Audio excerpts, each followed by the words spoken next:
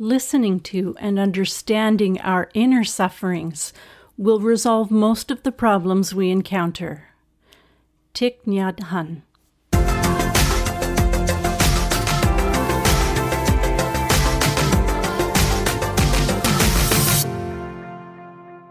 Hi, everybody. I'm here today with Lisa Lopez of Chicago. Hi, Lisa. Hi, it's nice to meet you. Nice to meet you too. Thank you so much. Want to just start out, as I think our listeners really like to kind of hear people's story a little bit about what it was like for you growing up with this phobia and when you first kind of noticed that you were afraid of vomiting. Oh, and I should mention trigger warnings as well. So we're going to use the word vomit or sick. We can say the word sick. I was sick or something like that. We won't use any other words. And we're not going to tell any gross or gory detail stories. Perfect. Okay. So having said that, tell us about, what it was like for you growing up. Well, it all started for me when I was 11 years old. And I was going on my way to school and I got very sick. So I feel like that episode of because I drank some bad milk stayed with me. And so every morning it was very hard for me to actually even go to school. Like I started to panic about it. And I didn't understand why or why was my body reacting that way. My mom would get frustrated because she would feel like she couldn't figure out what was wrong. They would take me to the doctors a lot and they noticed that I stopped eating. So they thought it was something else. But when I eventually was telling them that I started to be afraid of eating because I thought that I might get sick again, that's when my doctor couldn't understand why. Like, a lot of doctors don't comprehend back then, like what emetophobia was. Right. Yeah. And yeah, so it made it even more difficult. So he had told my mom, you know what? Have her eat whatever she's comfortable with, even if it's like junk food. He's like, we just don't want her to lose any more weight. So then I started to do that. Then I went into high school and it kind of like went away for a while and I was very surprised. But then I had to take care of my dad when he got sick. Oh. And so I forced myself to go to the hospital a lot with him. And I felt like I kept questioning myself, why am I feeling anxious? Why am I feeling so fearful? Why am I not eating again? And it's because he was getting sick and I was there to see it. Oh, so that triggered me. Yeah, that must have been difficult. Oh, yes. There were moments where I felt like I wanted to pass out. Yeah. But I pushed myself, and the problem was that I had to stop going to school, work. I eventually got agoraphobia because of that. Wow. Wow. For many years. Did your dad recover from his illness? Yes, he actually was an alcoholic. Oh, no. So, yeah, but he's recovered. He no longer drinks. Good. So, in a way, it was worth going through all that. Well, yes. I mean, in that sense, for him and for your family, I would think as well. But super scary when you're a kid, right? To have a parent in the hospital. Yeah. Yeah. So relationships, you had told me before that you're married. That's great. And do you work outside your home? I now do. I am doing way much better. My husband helped me a lot. He was my caretaker for like around 7 years. Oh gosh. Okay. Yes, we'll talk about that in a minute. Yeah. Yes. Okay. But working, you work now. Yes, I'm actually like an energy work. So I do like a Reiki practitioner. Wow. Help people relax, mindfulness, meditation. I work at a holistic clinic.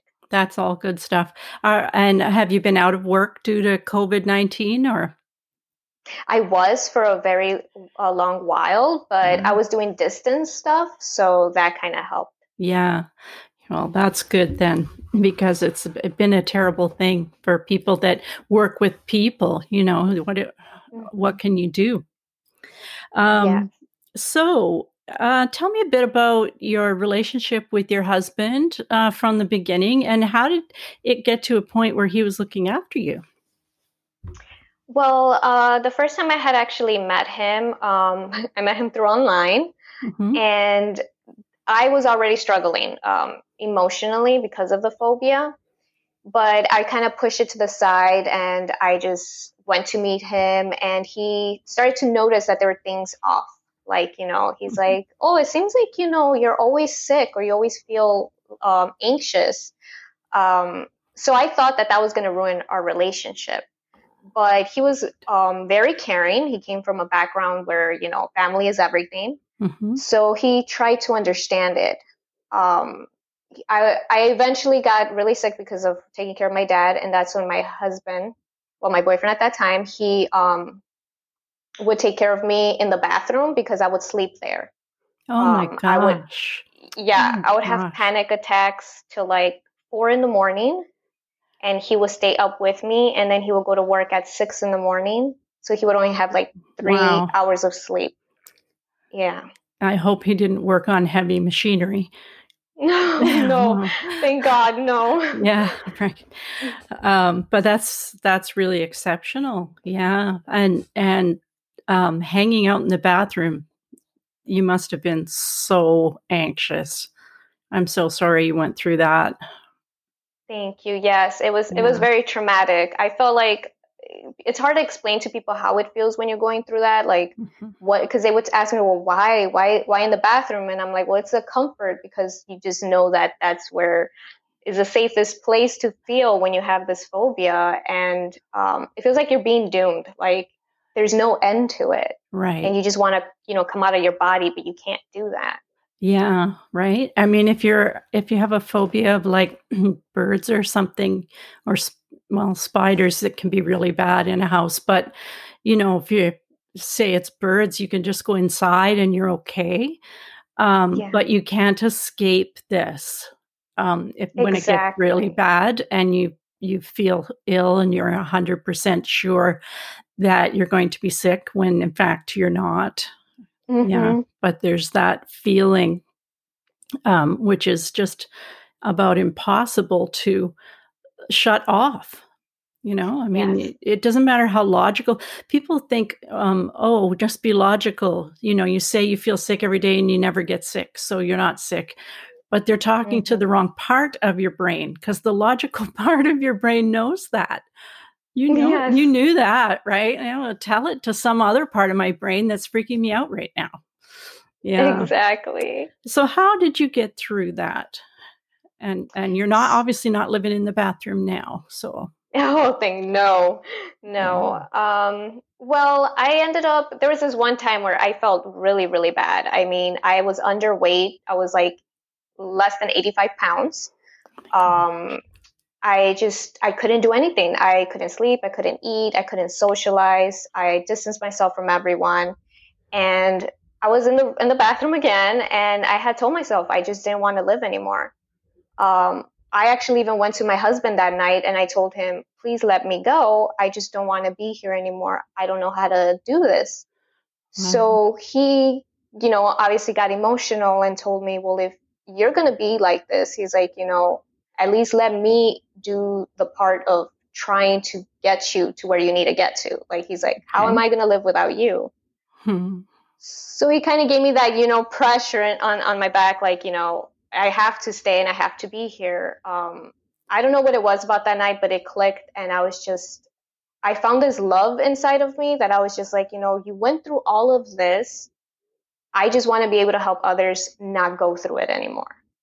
Wow. So Yeah, even when you were obviously still going through it, you were in it. yeah, yeah, Yeah. I told myself I was gonna find a way to get out of that bathroom and be able to help others because I never wanted them to go through it. And I did my research. I tried everything from meditation to seeing doctors, to seeing therapists. And I came across this kind of like teacher who, teaches meditations and affirmations, Raphael Zernoff. And in 3 months, I was able to change that. Good. Good for you. Yeah.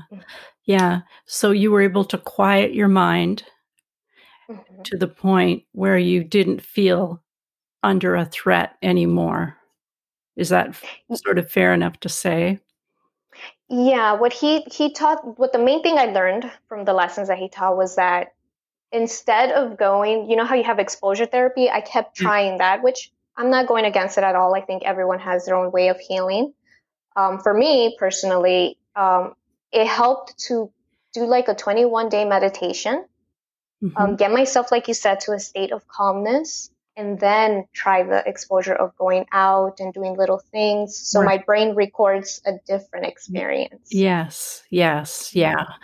Mhm. You were, able to calm, your mind and your brain, and it was in such a state of panic before. So that's really helpful. I do similar things with my clients. I have them do, progressive muscle relaxation to listen to videos or recordings. In the old days, it was tapes of, Mhm, of mhm. people just guiding you from head to toe to be in a completely relaxed and to state, so that when you tell yourself you have to calm down, if you say that to yourself, your body doesn't know how to do it though, doesn't know where to go. So you have to practice Yeah. and practice and practice. And that's what I hear that you're saying that you did. Mhm, mhm. Lots of practice. That And now you're teaching that to other people. Yes. Now I've noticed a lot of people are going through anxiety, especially during this pandemic. Right. It was such a awakening because there's so many people who tell me, so how are you dealing with it? Because, with the phobia and stuff. And I was like, you know what? I think it prepared me in a way because I was already used to isolating myself. I was already used to washing my hands so many Right. times, you Yeah. know? So for us, it was a little bit different. I can't talk for everyone else, but it was just my anxiety actually became kind of like a hidden teacher, because it helped me to embrace my fears. Right. Yeah. And now you do Reiki. Hmm. People, can you just say a little bit about what, because I know what that is, but I'm not sure all of our listeners that know what it is. So maybe just give us a little brief introduction to it. Of course. So Reiki is like using the universal energy that we channel as a practitioner, and it goes through our hands, Mhm. and we do different placements on a person. Now, this helps the person to go into a state of relaxation. So Mm. it goes into a natural healing, because stress obviously causes us a lot of health issues. And so being in that state of relaxation really helps your body to balance itself out and be able to release when it no longer needs. Right. And in my understanding, you don't even have to touch the person. Is that correct? Yes, that's the best part because that's what we're doing now due to what's going on. Right. Yeah. Yeah. It's absolutely fascinating. I went to a workshop with a colleague one time on Oh, that's Reiki. wonderful. Yeah. It's how I met one of my best friends, who is another therapist that I'll be interviewing at some point. Mm, that um, would be awesome. yeah, he's scheduled in anyway. So let's talk about, because your husband was very supportive, stayed all night up with you when you're kind of living in the bathroom, so to speak. But it sounds like you were the one who really got your own mind together. Like you had that kind of determination to get out of the bathroom. So tell me how the phobia from that point on, how did it go with your relationship with your husband? Well, it was very tough in my relationship with my husband because we couldn't be very, I couldn't even be, this is what I want people to know most of the time is that it takes you through different stages. You go Mhm. into depression, you go Mhm. into, you don't want to be touched sometimes Yeah, because you're so afraid that you might catch something right. from someone and then get sick. So intimately, it really affected our relationship. Emotionally, he started to lose weight too because I became kind of unaware that I was being controlling when it came to people, the way they would eat around me. Because I would be afraid, like, what if he gets sick? And, Right. then I can't take care of him. Mhm. Um, So at one point, our relationship just became a patient and doctor. Mm. It was just like he's taking care of me. That's all it was. Yeah. Yeah. And then later on, we ended up working together and bringing back, who we are, learning what we fell in love, like how we fell in love. Right. And that really helps to actually even see it differently, because I first kind of I had this really big hate in me that I feel like, oh, I did this to myself. I did this to my relationship. I should have sought help. Um, but it was a gift at the same time, as always, because now we're seeing ourselves as, wow, we went through all this and we still want to be together. Right. Well, that's good. I'm sorry you went through the self-hate part that many of our listeners are in the middle of right now while they're listening to us, and probably think that they're alone and not worth very much, but that isn't Yes. true. It isn't true. You're not replaceable, whoever you are. You're the only one of you. And Yes. there's a path out of this, right? Hmm. There's a path out, and you don't have to be in it forever, for sure. Yes. And what about your other relationships? Like, you must have lost friends and contact with family. What was that like for you? Yes, I lost many, many friends actually, because they thought I was actually angry with them, and they thought Mhm. I was purposely staying away from them. Like, they're like, oh, Lisa doesn't want to be around us. She doesn't want to talk to us, or she rushes when she's with us. But it was the fact that I didn't want to explain what I was going through, because one thing, it would make me panic to just talk about it. Okay. And then, you know, and then the second thing was, would they understand? Because some of them would tell me, oh, it's nothing, Lisa. It's a normal thing that happens. And then Right. they'll even try and make a joke. And, that just didn't, run well with me. And I wouldn't blame anyone. I mean, they didn't understand. And this is why I wanted more awareness on it. Yeah. Well, that's too bad. That's too bad, isn't it? And that's another thing everybody can relate to is, first of all, not being able to talk about it. I mean, I certainly have had clients who I couldn't even work with because they were just so scared they couldn't even talk to me, and that just breaks my heart. And then the second thing is just people not understanding, making a joke. Um, it it's yeah.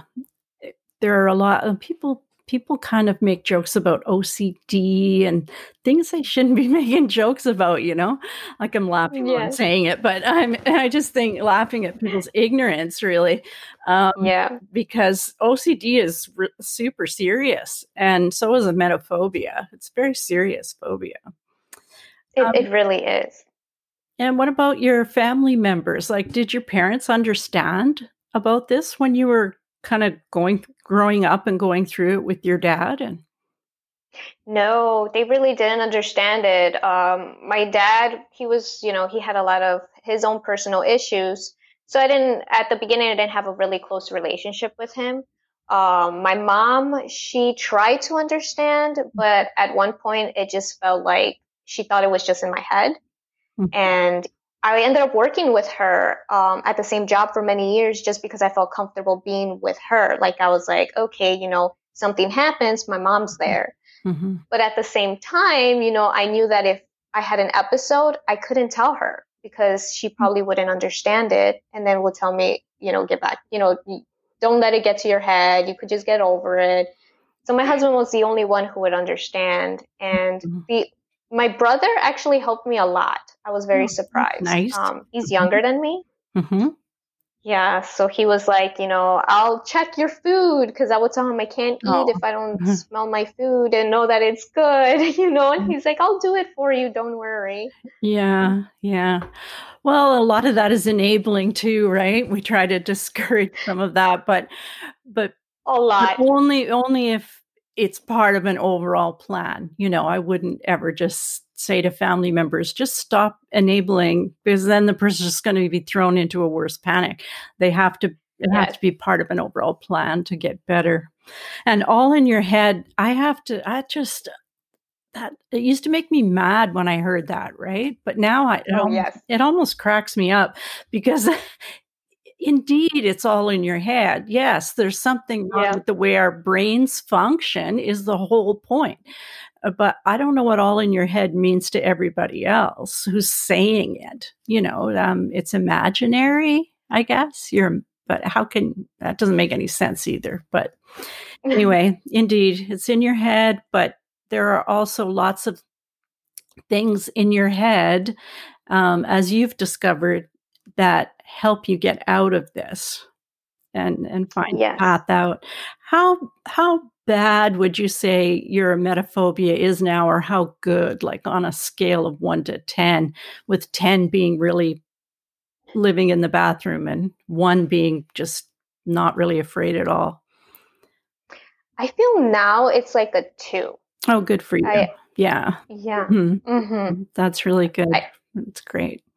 Yeah, I've been able to do a lot of things now, and I've already faced so many things where there is this one point I actually did ended up getting sick, and I became like a witness. I was like just kind of like seeing myself going through it, and I was just like, it's okay. I'm actually okay. Right. Yeah. And one of the little tips I can give to listeners, that when I first meet clients, and they tell me these stories, and they tell stories of a time when they vomited, and I said, what did you think right then and there and right after? And without exception, people say something like, well, it wasn't as bad as I thought it would be, or I really was okay, or it wasn't that bad. And I write down what they say on like a little sticky note. Why am I showing this to you? You're the only person who can see it. Yeah, and you know what a sticky note is. Anyway, and I stick it at the front of their file so that I can just show it to them over and over again, that honestly, you really will be all right. I mean, it feels like it's the worst catastrophe, like a huge mass murder or something, but it's not, Yes. Feels like that. It's so scary. But it's really okay. It's not that bad. Well, you're awesome, Lisa. Just your story and how you kind of got through this. That is a really heroic story. So thank you for sharing it. Thank you so much for giving me the opportunity.